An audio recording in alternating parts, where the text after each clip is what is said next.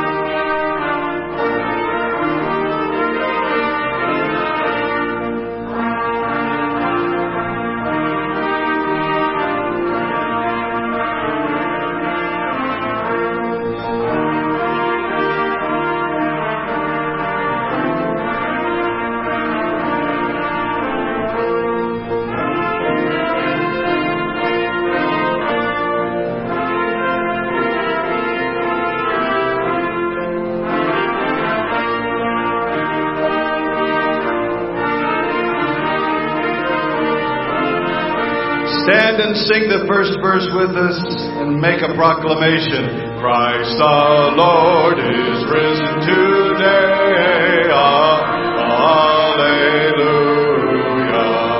Sons of men and angels sing. Hallelujah. Raise your joys and triumphs high.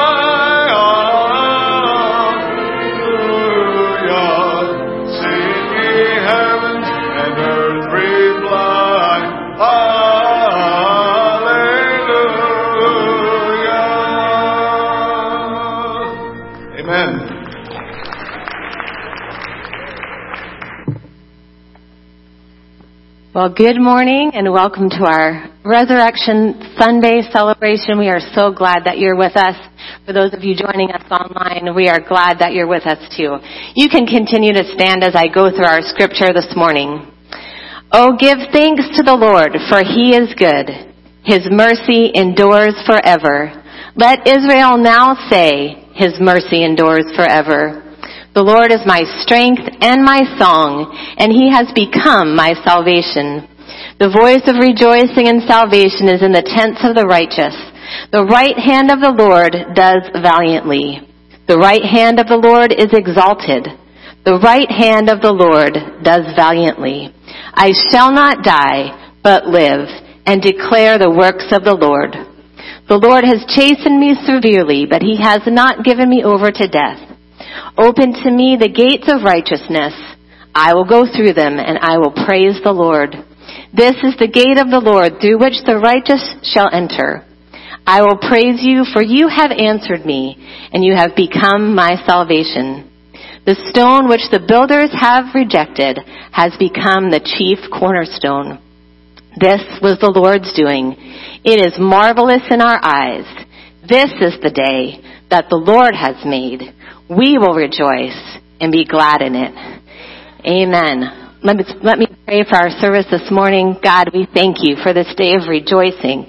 We thank you for what you have done for bringing salvation to us. Lord, we thank you that we can celebrate together, that we can proclaim the good news of your coming, of your death, and of your resurrection, that it is finished. God, and we praise you for that. As we declare this together, let's continue to stand and recite what it is that we believe. I believe in God, the Father Almighty, the maker of heaven and earth, and in Jesus Christ, his only Son, our Lord, who was conceived by the Holy Spirit, born of the Virgin Mary, suffered under Pontius Pilate, was crucified, dead, and buried. He descended to the dead. The third day he rose again from the dead. He ascended into heaven and sits at the right hand of God the Father Almighty. From there he shall come to judge the living and the dead. I believe in the Holy Spirit, in Christ's universal church, the communion of all believers, the forgiveness of sins, the resurrection of the body, and the life everlasting. Amen. Let's worship.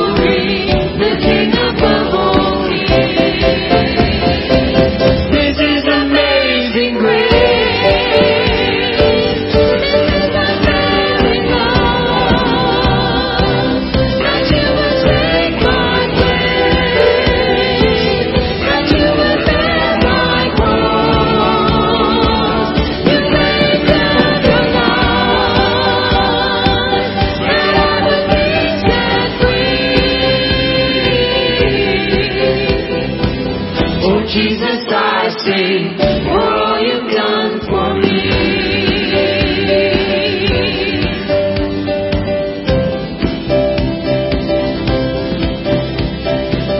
Who brings the chaos back into order?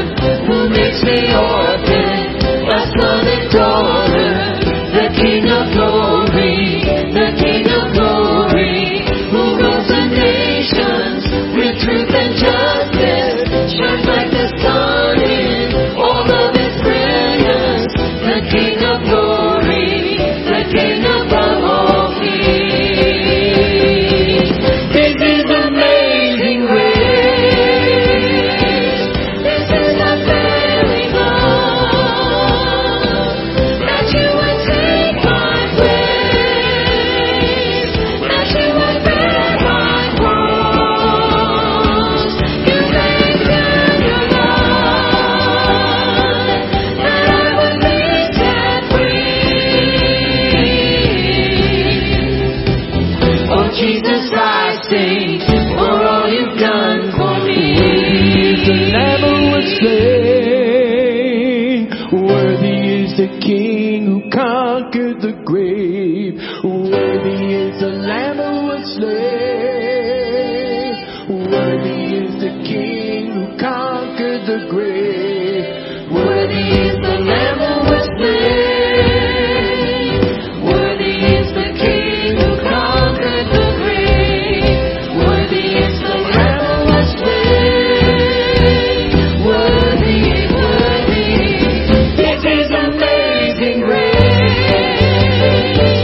This is unfailing love, that you would take my place, that you would bear my cross. You laid down your life, that I would be set free. Oh Jesus, I sing for all you've done for me. Oh Jesus, I sing for all you've done for me. Oh Jesus, I sing for all you've done for me.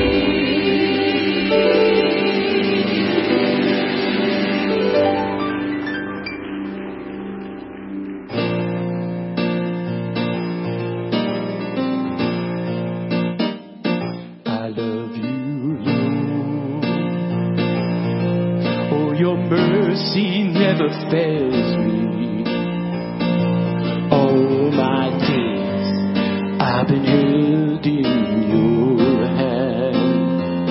From the moment that I wake up till I lay my head, I will sing of the goodness of God.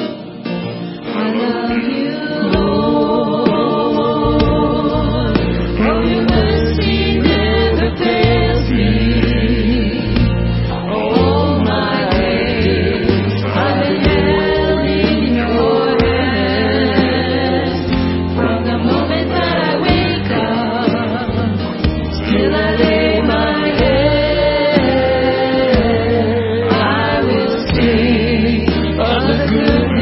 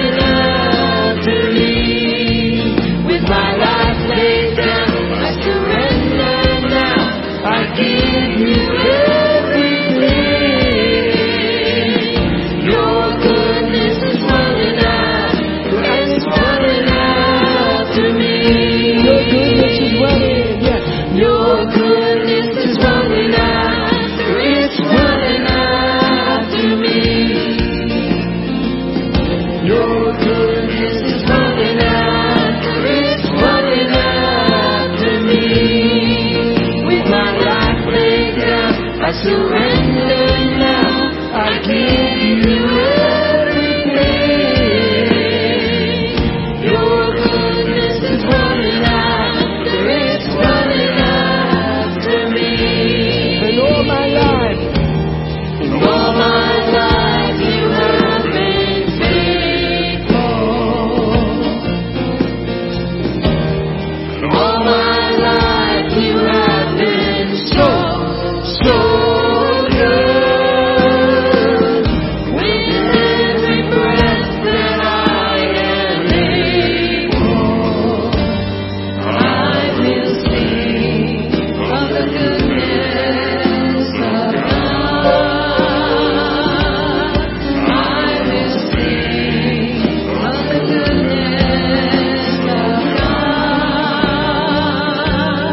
I will sing of the goodness of God.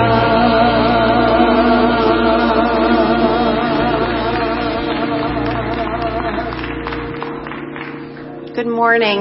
Would you join me in prayer this morning?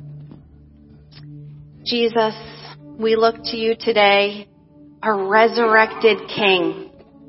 Those are the most precious and important and powerful words. You are our resurrected King. Every promise is fulfilled in your death and resurrection. In you we have life. In you we have purpose. In you we have joy.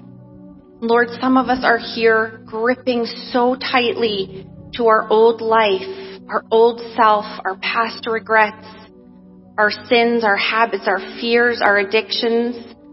But it was for freedom that you came and set us free. Those are nailed to the cross, and now we have the power that raised you from the dead available to us. In you we come alive. We find purpose, we find breath, and we find hope. God, I pray for those that are here today and joining us online that need that breath in their dry bones. For those that need life in their families. For those that need hope in their life. And that for those that need to know they have a purpose. Lord, I pray that they would know that they have access to all of that in you. I thank you that you are a King like no other. We lose our life to find it. We serve to be great.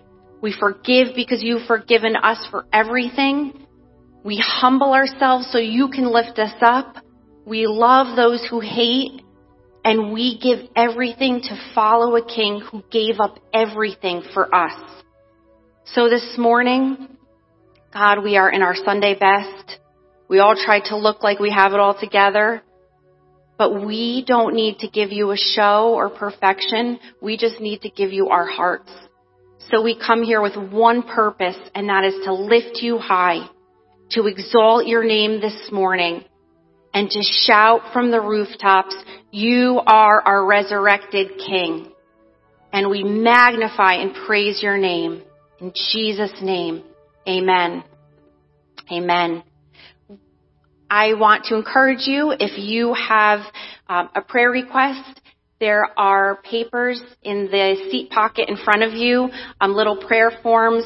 We do truly pray over those, so feel free to fill one of those out, and you could put it back in the offering boxes in the back. We would love to pray for you. You can also find me or Jason or one of our leaders who would also love to pray for you. So take a moment and say hi and greet one another and find somebody that you don't know.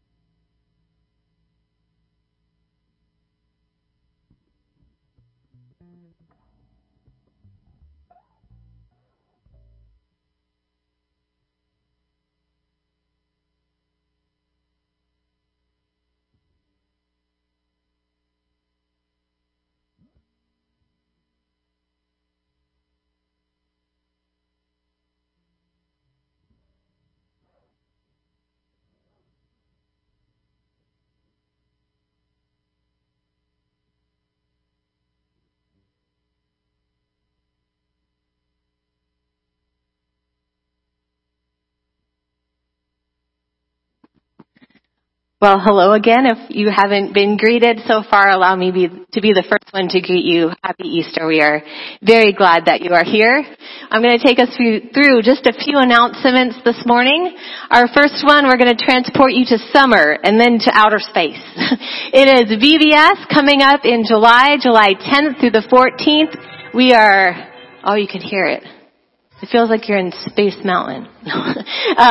We are going to outer space this summer. If you got a kids packet this morning, there is a QR code inside of that. You can just scan that and register.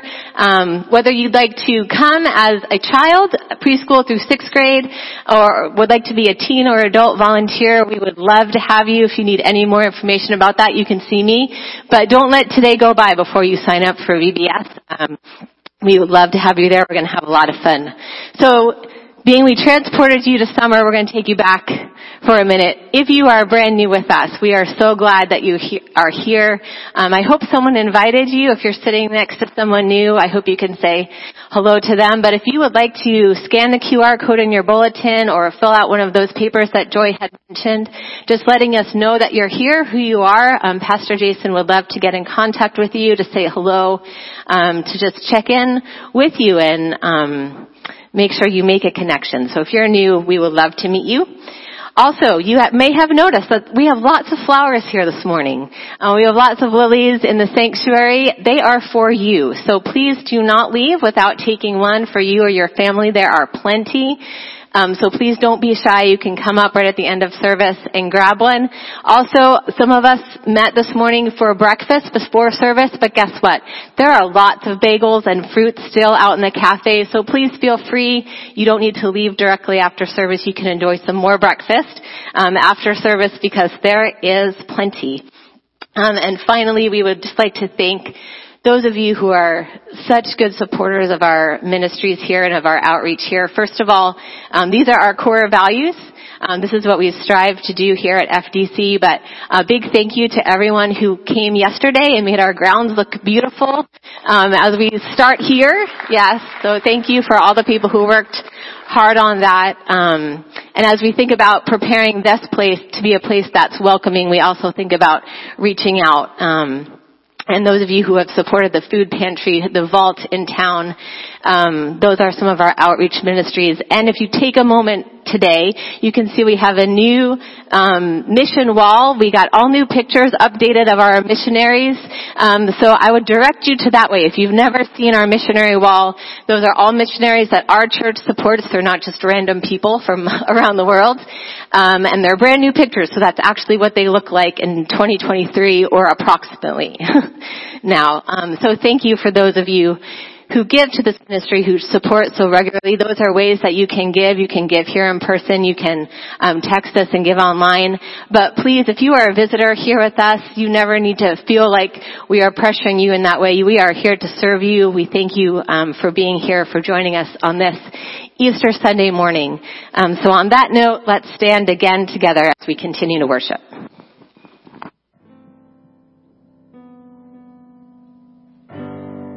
This week I read an article called, "Why is Good Friday Good?" When you think about what happened there, sometimes that question will come into your mind.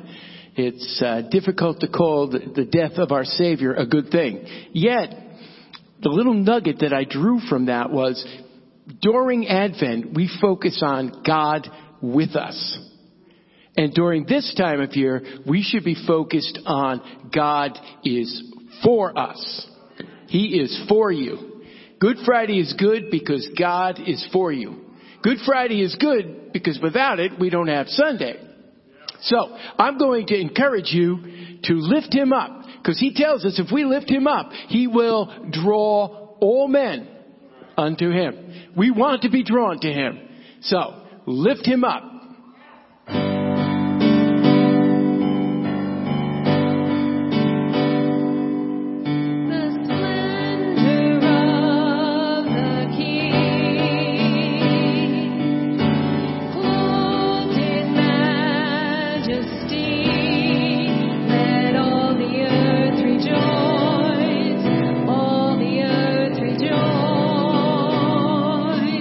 He wraps himself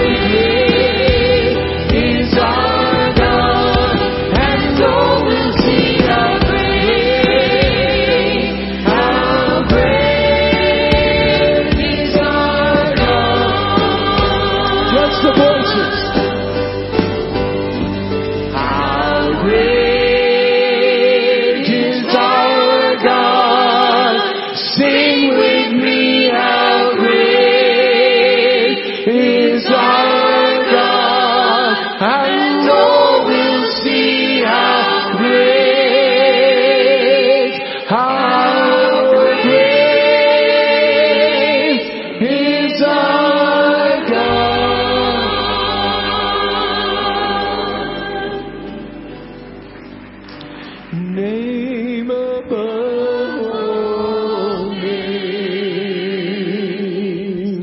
worthy of all praise. My heart will sing, how great is our God. How great is our God. Sing with me, how great is our God. And all will see how great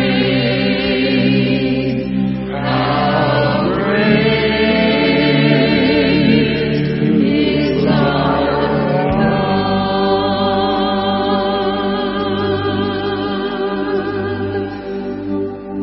Would you pray with me this morning? Jesus, we're here to celebrate your goodness, your love for us, your power, and your exaltation. But God, I pray that as we celebrate you, that we would have a tangible sense of your presence in our lives and the peace that comes with it. God, that this would be about your presence and the gift that you give to us. In your name we pray. Amen. You may be seated.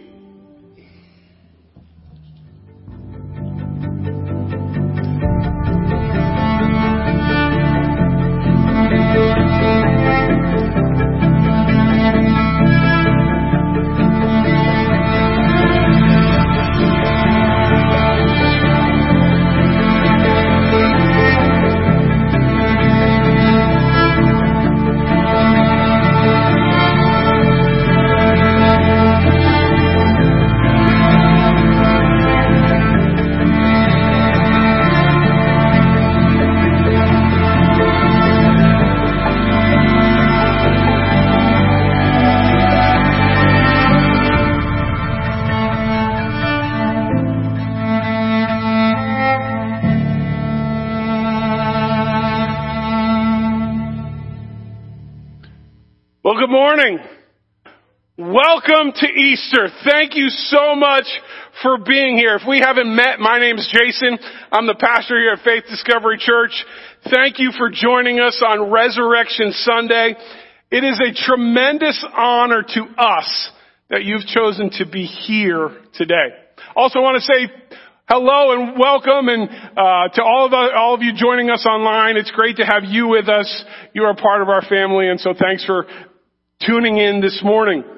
This morning here at FDC, and we join with churches around and people groups all over the world to celebrate the resurrection of Jesus. It is, at least in my opinion, the single most important event in human history.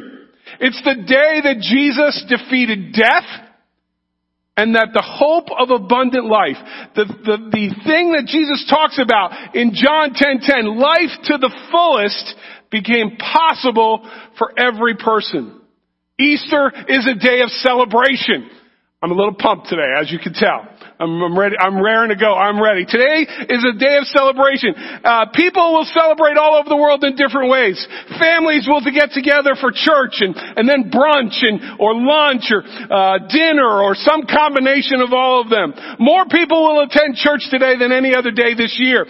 Kids will search for eggs with the hopes of finding money. Really, that's what their number one goal is, to find inside the eggs. They'll search for baskets to find baskets full of chocolate. It's a day of celebration. People, you probably will have a conversation today with someone about the weather and the hope of warmth that spring brings.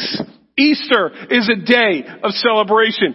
And so it's with that celebratory mindset that we as a church today, for the next few minutes, are going to look to discover the heart and the message of Jesus by examining a story that he told. If you haven't been with us recently, we've been through Lent this year. We've talked about short stories that Jesus told called parables.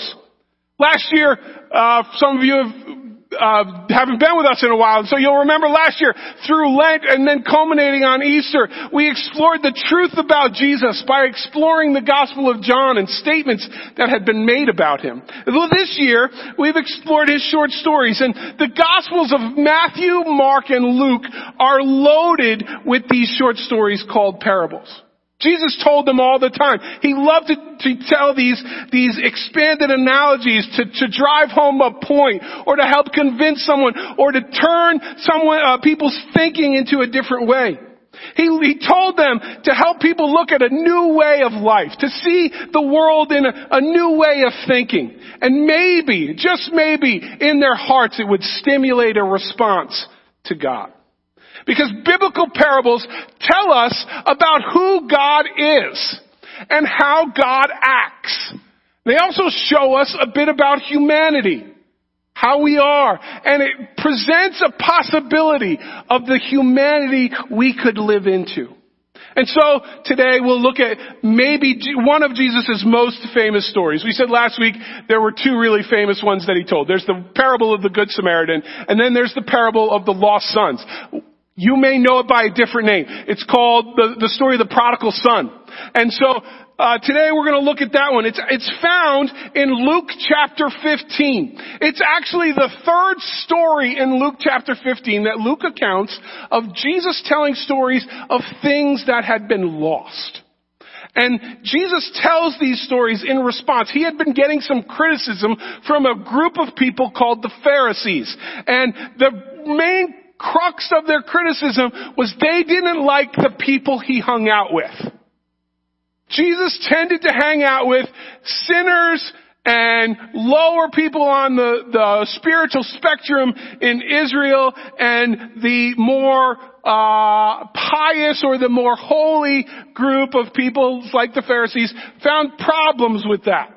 And so we're going to read from Luke 15 today. We'll start at the beginning and then we'll move to verse 11. But starting in verse 1 it says, "Now the tax collectors and sinners were all gathered around to hear Jesus." That's a problem for the Pharisees. And two groups of people that Luke lists there that are not considered people you should be hanging out with. Tax collectors, which, if we're honest, none of us like to this day. That's okay, you could laugh. Church, this should be fun. This is celery. Tax collectors and sinners. Two people who were not the most popular groups in society. It says in verse 2, "But the Pharisees and the teachers of the law muttered, 'This man welcomes sinners and eats with them.' Doesn't he know how to be a good person? To be a good person is to hang out with other people." That's what they're saying. And so in response to this criticism, this is a story that Jesus tells. It starts in verse 11. It says, Jesus continued, "There was a man who had 2 sons. The younger one said to his father, 'Father, give me my share of the estate.' So the father divided his property between them. Not long after that, the younger son got together all he had and set off for a distant country. And there he squandered his wealth in wild living. After he had spent everything, there was a severe famine in that whole country, and he began to be in need. So he went and hired himself out to a citizen of that country, who sent him into the field to feed pigs. He longed to fill his stomach with the pods that the pigs were eating, but no one gave him anything. When he came to his senses, he said, 'How many of my father's hired servants have food to spare? And here I am starving to death. I will set out and go back to my father and say to him, Father, I've sinned against heaven and against you. I'm no longer worthy to be called your son. Make me one of your hired servants.' So he got up and went to his father. But while he was still a long way off, his father saw him, was filled with compassion for him, ran to his son, threw his arms around him, and kissed him. The son said to his father, 'Father, I've sinned against heaven and against you. I'm no longer worthy to be called your son.' But the father said to his servants, 'Quick, bring the best robe and put it on him.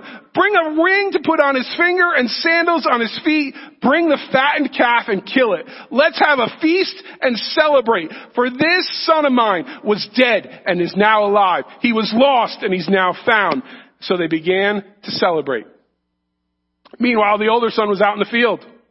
When he came near the house, he heard music and dancing. So he called one of the servants and asked what was going on. Your brother has come, he replied, and your father killed the fattened calf because he has him home safe and sound. The older brother became angry and refused to go in. So his father went out and pleaded with him.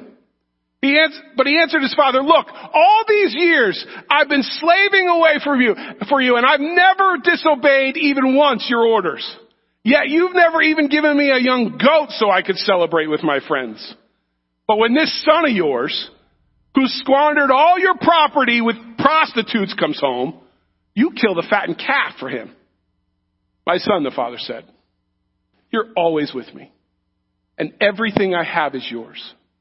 But we have to celebrate and be glad because your brother was dead and is alive again. He was lost and is found.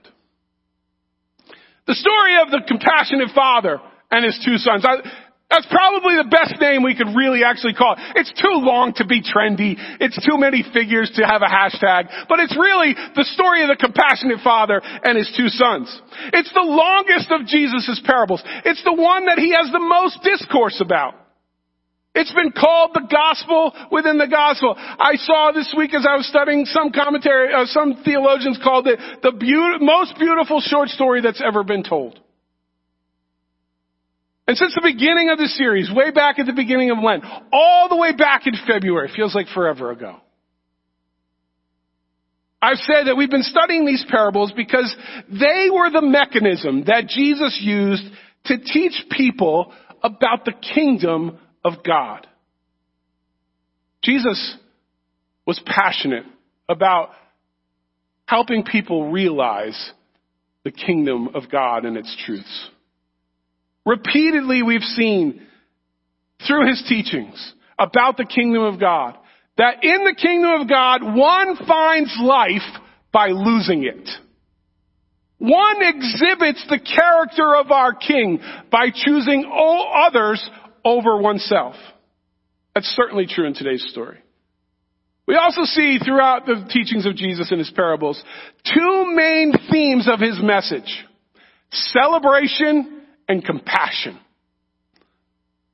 Jesus' message and his mission created a context in which joy and celebration should rule.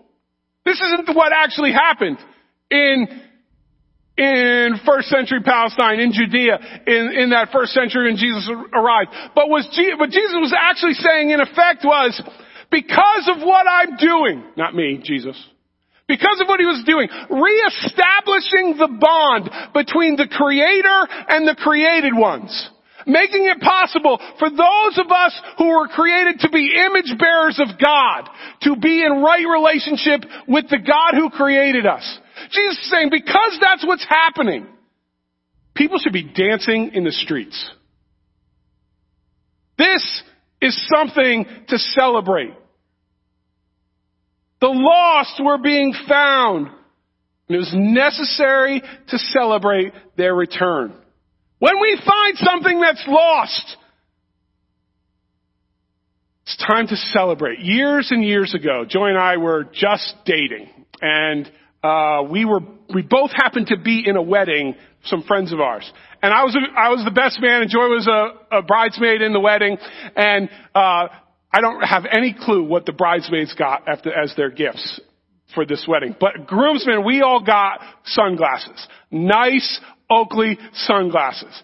And I have a particular issue with sunglasses. All glasses, in that I have a really fat head.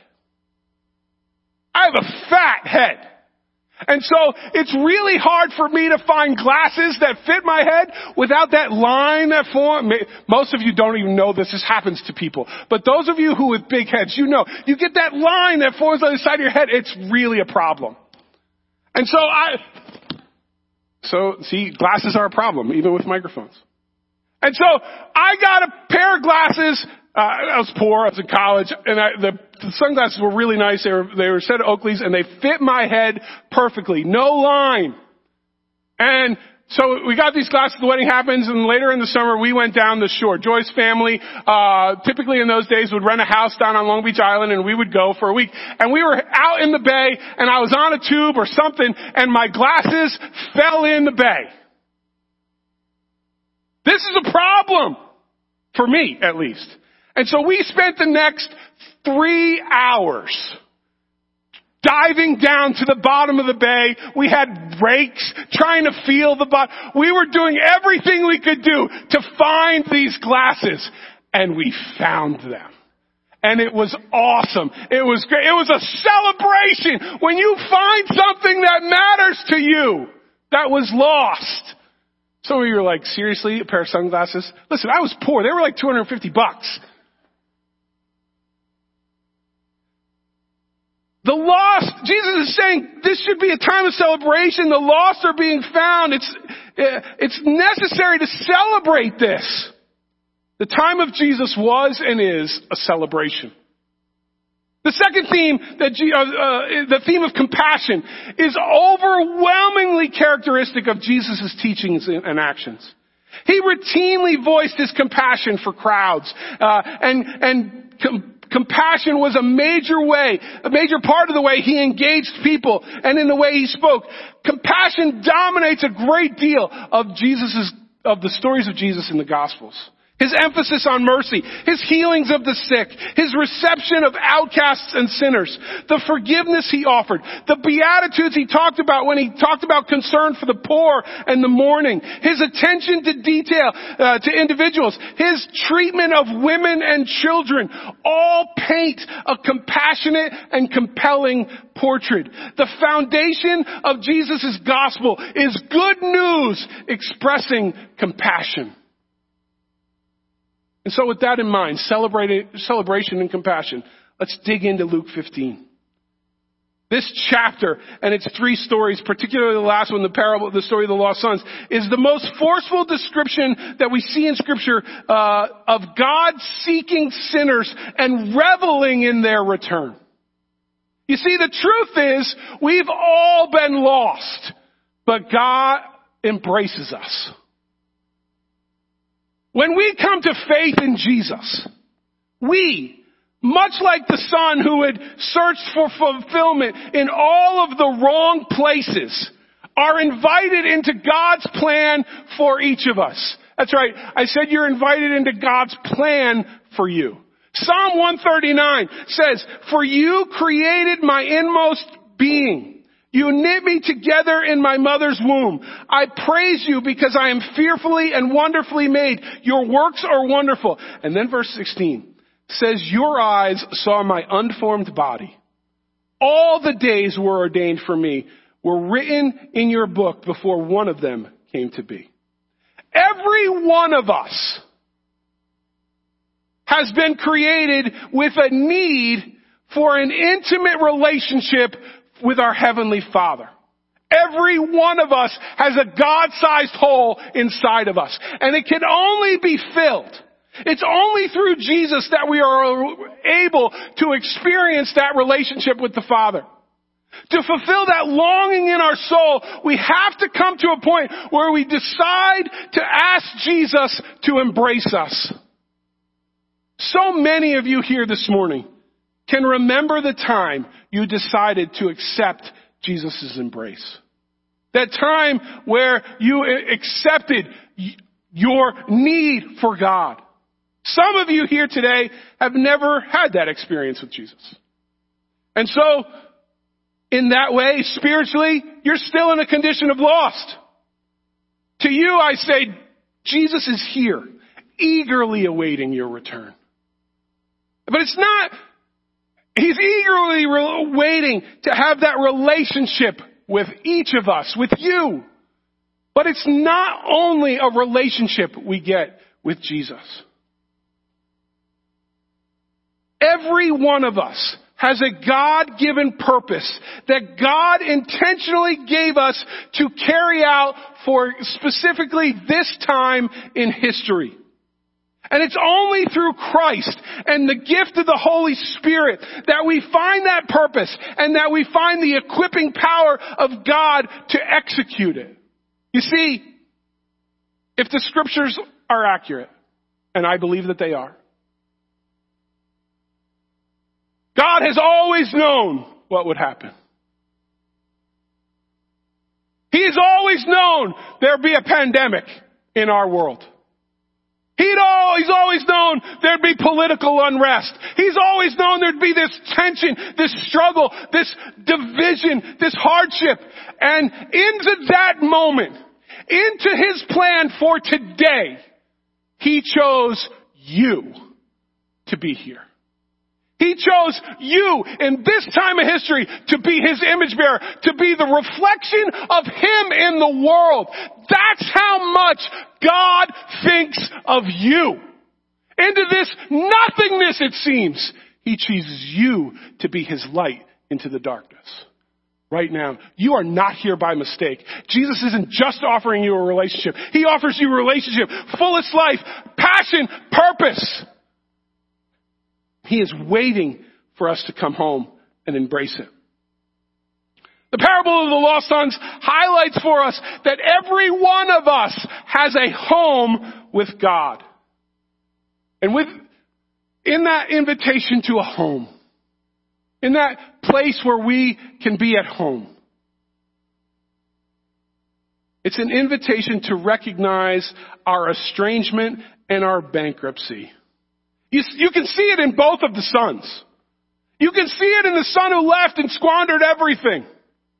You can see it in the son who stayed and got bitter. And into both those situations, to both of those sons, the father goes to them. He goes to both of them and he welcomes both of them to a party. Jesus is inviting us to return to our true selves, to come to ourselves, to return to God, and to be willing to be embraced by God. And the first step of that conversion, or that reconversion, if you will, is coming to ourselves. God's grace allows us to look at ourselves the way we truly are. Not the facade we feel so desperately to put on for everyone around us. God knows us intimately, and he loves us just as we are. Not necessarily how we try to portray ourselves, but just as we really are. He invites that person, that you, to come home. God's grace allows us to come to ourselves, to realize who we are. God wants you to realize who you really are. You are a child of God. You are a child of the Father, and you belong with the Father. We belong with God. Now, maybe this morning you can identify with the squandering son. Maybe you've had years of poor decisions. And you come back and you're like, it's really hard to even think that I could be accepted for that. Or maybe you're like the bitter son, who's always done right. And yet, it just doesn't seem fair. To both of you, to all of us, God the Father comes with a message through Jesus that says, you are loved. You are loved. You are loved. For so many of us, we hear about Christianity and we attach judgment to it. Judgment of what we've experienced from people in the past, or judgment of ourselves and what we think people will say about us. We project all of those hurts and those fears and those processes and those rejections and fear of rejection onto it. And because of it, some of us sometimes become so afraid to engage it because of what we think it might be. And I'll be honest, sometimes the church, as church, as people, we've done that. We've judged people.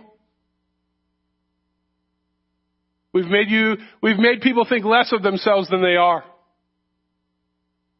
but our Heavenly Father never does.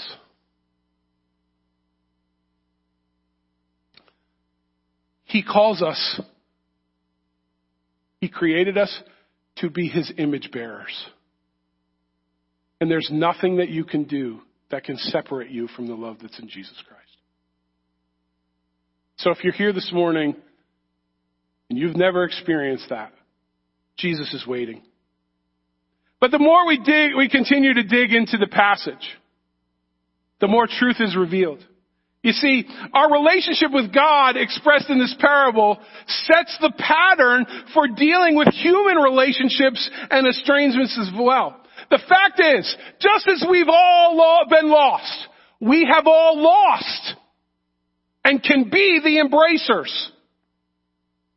You see, the Father went to His sons, embraced them. And when He did that, He set an example for how they should be too. We really can't claim to be fully returned to the Father, to be fully in relationship with the Father, to fully be home, to really appreciate all of the forgiveness and willingness to embrace that the Father displays without then, as a result of that, in response to that, offer that to others. Conversion is a process in which God is always welcoming back His erring children. And if God is always welcoming us back in spite of our errors or sin, should we then not be the same as well? Just as God is watching and waiting and welcoming us back, we can do the same. We can be the embracers. When we extend forgiveness in an effort of reconciliation, we open the door to this wonderful thing called joy. This story sounds a note of joy that should be evident in the lives of all of us who are followers of Jesus. Because when the kingdom is present and forgiveness is dispensed, even if there's still evil in the world, joy can characterize those of us who recognize what is happening. You see, reconciliation fosters joy. Joy is not an optional feature of our faith. And it can't be attained by smiling bigger. We don't get more joyous in our lives if we just walk around like this. Or if we sing louder. Or for some of us, if we sing at all. There's no step like that to just be more, to have more joyous. Joy emerges out of an awareness of the mercy and forgiveness of God. And when, it's not happiness. It's not situational. It's a thing that flows out of us because of a gratefulness for what God has done for us. And then we have the wonderful opportunity to share that with someone else. The 32nd Psalm is a joyful testimony from the pen of David. It's David's thanking God for His gift of forgiveness. David describes the misery that he had with unconfessed sin that had come into his life, and then he confesses his wrongdoing, and he talks about the joy that resulted in his life when he confessed his sins. And I'm going to ask you to do something quite strange. Although I did ask you to kind of do it Friday night. I'm going to read this psalm. It's not very long. And as I do, I encourage you to either close your eyes or find a way to let the words and the emotions that David's feeling as he's writing wash over you. And see if you can't understand the process by which David walks through this. It says, "Blessed is the one whose transgressions are forgiven, whose sins are covered. Blessed is the one whose sin the Lord does not count against them, and whose spirit is no deceit. When I kept silent, my bones wasted away through my groaning all day long. For day and night your hand was heavy on me. My strength was sapped as in the heat of summer. Then I acknowledged my sin to you, and you did not cover up my iniquity. I said, I will confess my transgressions to the Lord, and you forgave the guilt of my sin. Therefore, let all the faithful pray to you while you may be found. Surely the rising of the mighty waters will not reach them. God, you are my hiding place. You will protect me from trouble and surround me with songs of deliverance. You say to me, I will instruct you and teach you in the way you should go. I will counsel you with my loving eye on you. Do not be like the horse or the mule, which have no understanding, but are controlled by the bit and bridle, or they will not come to you. Many are the woes of the wicked, but the Lord's unfailing love surrounds the one who trusts in him.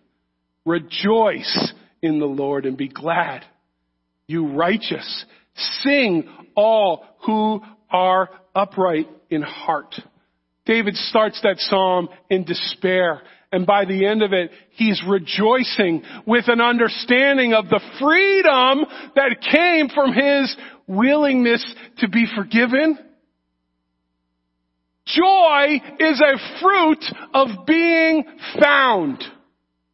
When we're found, when we realize Jesus and the truth and the freedom that he brings to us, joy just comes out of us. But that's real spiritual, Jason. That's great. But let's talk about forgiveness, really. You see, sometimes forgiveness can feel like a unilateral contract. Like we're doing all the work and the other person gets off.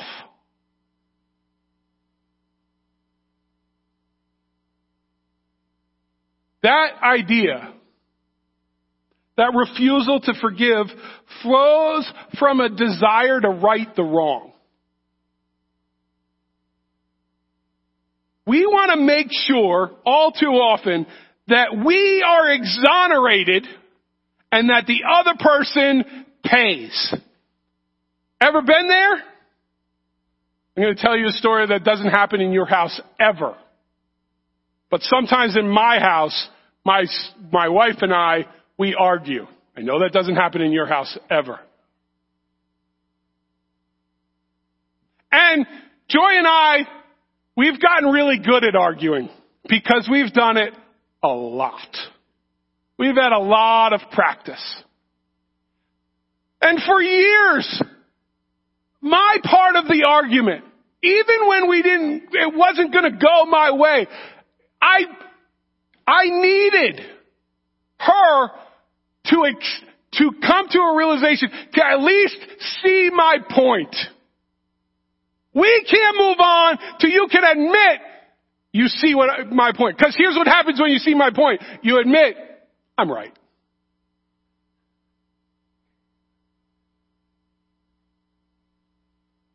We need to feel exonerated, and the other person has to pay. There's got to be some level of justice. We feel that way when we've been wronged. We don't feel that way quite so often when we're the wronger. When we're the one who's done the wrong. That's when we love mercy.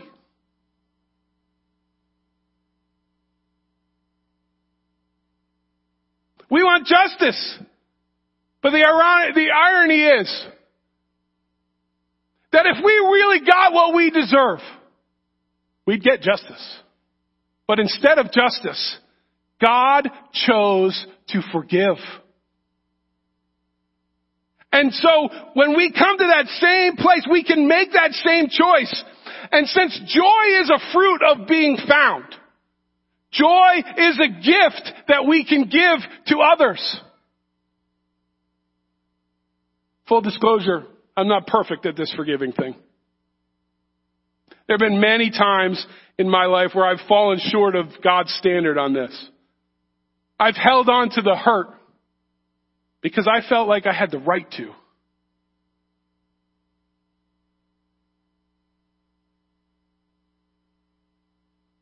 When we forgive, We experience peace because where there is no forgiveness, there is always anger. And anger and peace cannot coexist peacefully in the same heart. Now, let me clarify something because it's important. There's a difference. I want to clarify this specifically in areas of abuse. As a pastor, as your spiritual leader, please do not misunderstand me when I talk about forgiveness. For those of you who have been or are currently in abusive relationships, forgiveness is important, but I am not telling you to go back into the abuse. Forgiveness isn't about exposing yourself to be mistreated, especially abusively. Forgiveness is a choice to choose the other person over yourself. Jesus made a choice to subject himself to a level of abuse I hope none of us even come close to experiencing. And he made that choice for each of us. And because of his choice, the errors are paid for. The justice we look for, it's already been granted. It's already been taken care of. The bill is already paid. When we forgive, when we choose this idea of what Jesus did, when we offer forgiveness, when we embrace the one who had been lost, there's this, we give the gift of joy to somebody. And God gives the gift of peace to us. When we forgive others, God gives us peace. We experience peace because where there is no forgiveness, there is anger, and we said that. When we extend an olive branch of forgiveness, we open the door to the possibility that the lost one can be found. Oh, that we would be a church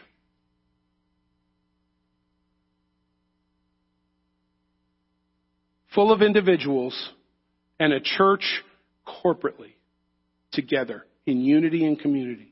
Oh, that we would be a church that embraces the lost out of a gratefulness of having been embraced by God when we were lost.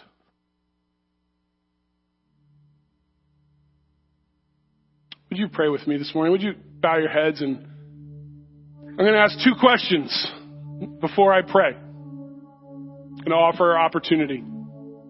I don't typically do this very often, but feel compelled to do it this morning. If there's anyone here who would say that you're lost and you want to experience the welcoming love of Jesus to come home, would you raise your hand so that I could pray for you?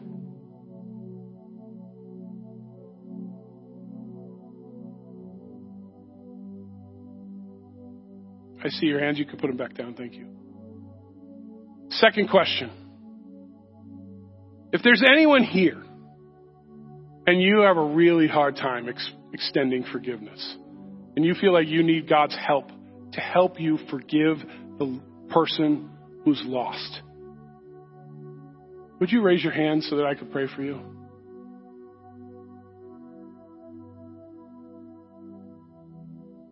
You can put it back down. Jesus, you see the hands in this room. You also see the hearts of all of us who aren't really sure how to raise our hand or what that means. First, I want to thank you for always being willing to welcome us home. That you are always embracing us as your found. For those who just raised their hand and are just experiencing that for the first time, God, I pray that you give them a revelation of peace and of your presence that would shock them. And God, for those in the room who are really struggling to be the embracer, God, help us to have the spirit of the Father, who wasn't concerned with his stuff, wasn't concerned with his agenda, but was passionate about those he loved. Help us to be embracers. Help us to be the one who go. Give us the heart of compassion so that we could be images of you.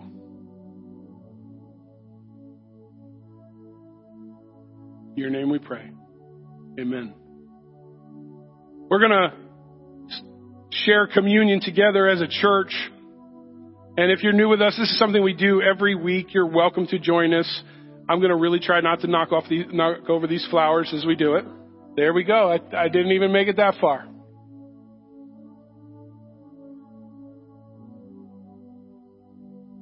I'm going to invite the elders. What we do each week is we invite you to stand, and we will have people at the end of all 4 of the aisles this morning. You can go to the aisle that's closest to you, come forward, receive the communion elements, and as you take them from our elders and our deacons, you could just return to your seats and we will share communion together.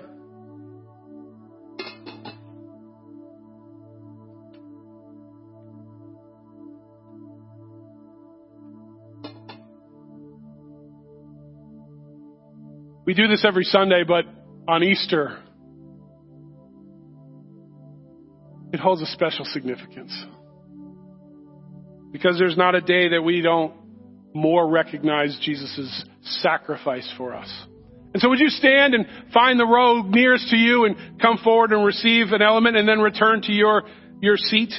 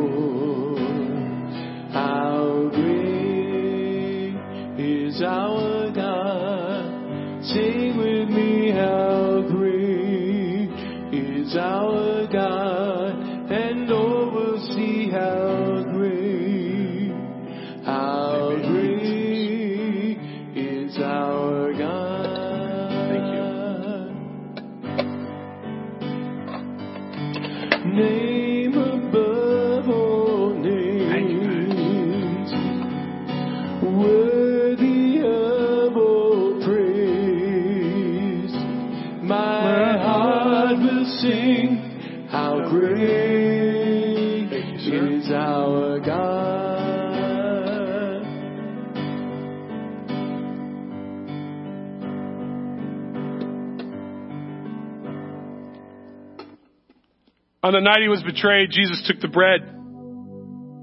Scripture tells us he broke it. He blessed it. And he told his disciples that this bread was his body that had been broken for them. It was part of a Passover meal that they would eat traditionally every year. And so he told them, when you come back to this meal, remember me as you eat it. The body of Jesus, broken for us.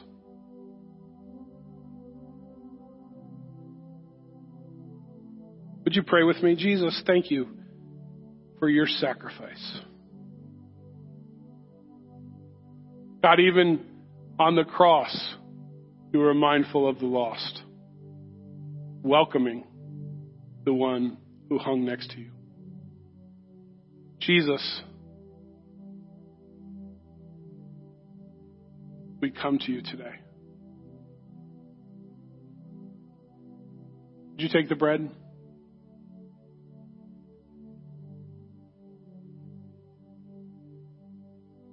In the same way, after supper, he took the cup.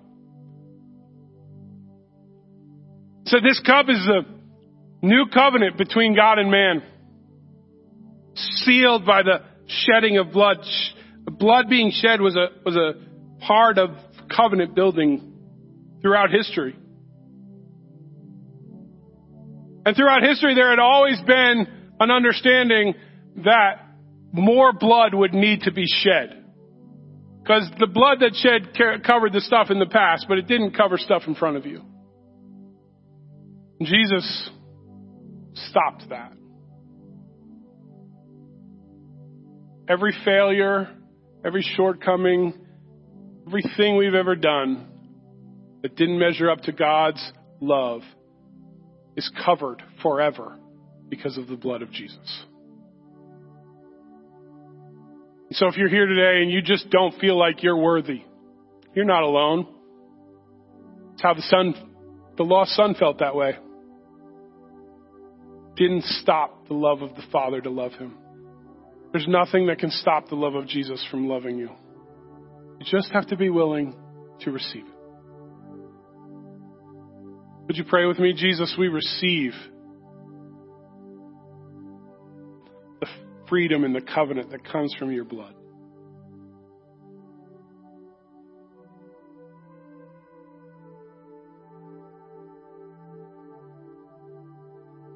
God, I pray for those who are just not sure. You love them too. Help us all to know not only do you love us, but you've made us in your image. We are your children. In your name we pray. Would you take the juice? Would you stand as I offer today's benediction?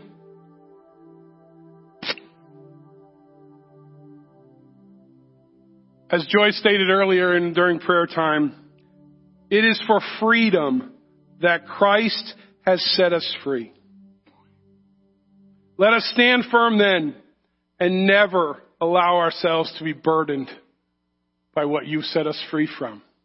God, as we go forth today, I pray that we would live in the celebration of being found, and that we would have the compassion to receive and welcome those who are lost.